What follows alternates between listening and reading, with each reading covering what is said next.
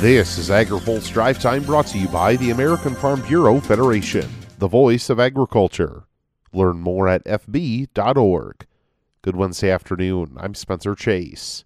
The Biden administration has yet to rule out using emergency authority to allow summertime sales of E15, and a new official has added his voice to the list of people saying they're looking into it.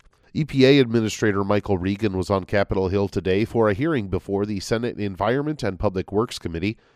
Among other things, the agency leader was pressed for the Biden administration's plan to allow E15 to be sold during the summer months, something he said is being explored. The president has indicated correctly that we're looking at all of the tools in our toolbox. We are currently evaluating what flexibilities we have around E15. This is a conversation that I and Secretary Vilsack have been having quite a bit as of late. And so I can tell you that we are evaluating what Clean Air Act authorities we have to potentially take advantage of E15. Pressed later on the issue, Regan said he believed E15 offered consumers a less expensive option.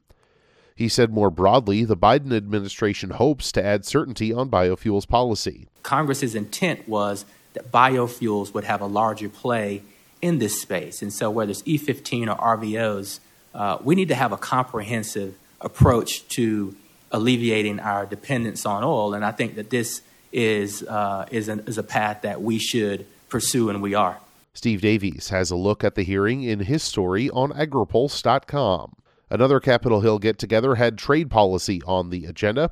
AgriPulse's Hannah Pagel has more. A California Democrat is calling on the administration to provide more clarity around what emergency procedures it has in place to combat supply chain issues domestically and abroad. Congressman Jim Costa chaired a House Ag Subcommittee hearing today on international trade and food assistance programs. He says there needs to be more efforts to mitigate supply chain issues in the middle of a crisis. I mean, if we're having empty containers going back on the West Coast up to 80%, that's a problem.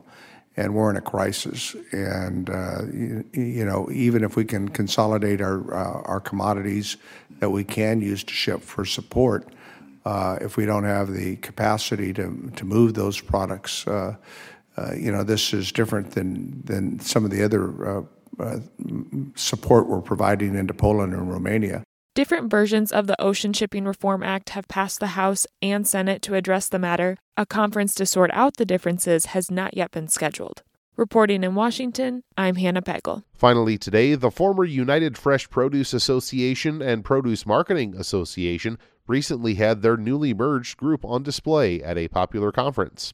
AgriPulse's Amy Mayer has more. The music festival that has become an annual celebration of modern technology and culture now also boasts a visible display of fresh flowers and produce. The International Fresh Produce Association joined the crowded streets of Austin, Texas for South by Southwest with bananas, berries, and bouquets. Blue Book Services retail editor Pamela Riemenschneider says IFPA's Global Street Farm brought people joy. People in the mainstream need to hear what's in it for me. And I think that the produce industry has a great message to tell, great story to tell, functional foods.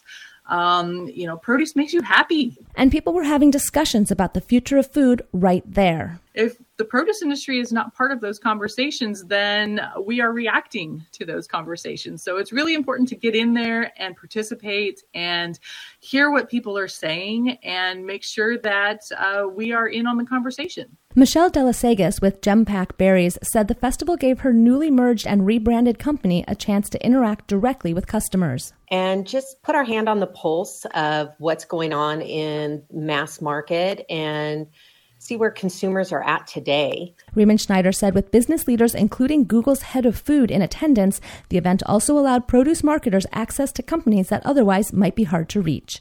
Amy Mayer, AgriPulse. Now, here's a word from our sponsor. Today's AgriPulse Drive Time is brought to you by the American Farm Bureau Federation. Farm and ranch families care about their communities. Through the Harvest for All program, Farm Bureau donated the equivalent of 30.5 million meals in 2021. Learn more at fb.org. That's all for today's Drive Time. For more agriculture, trade, environment, and regulatory news, visit agripulse.com. Reporting in Washington, I'm Spencer Chase.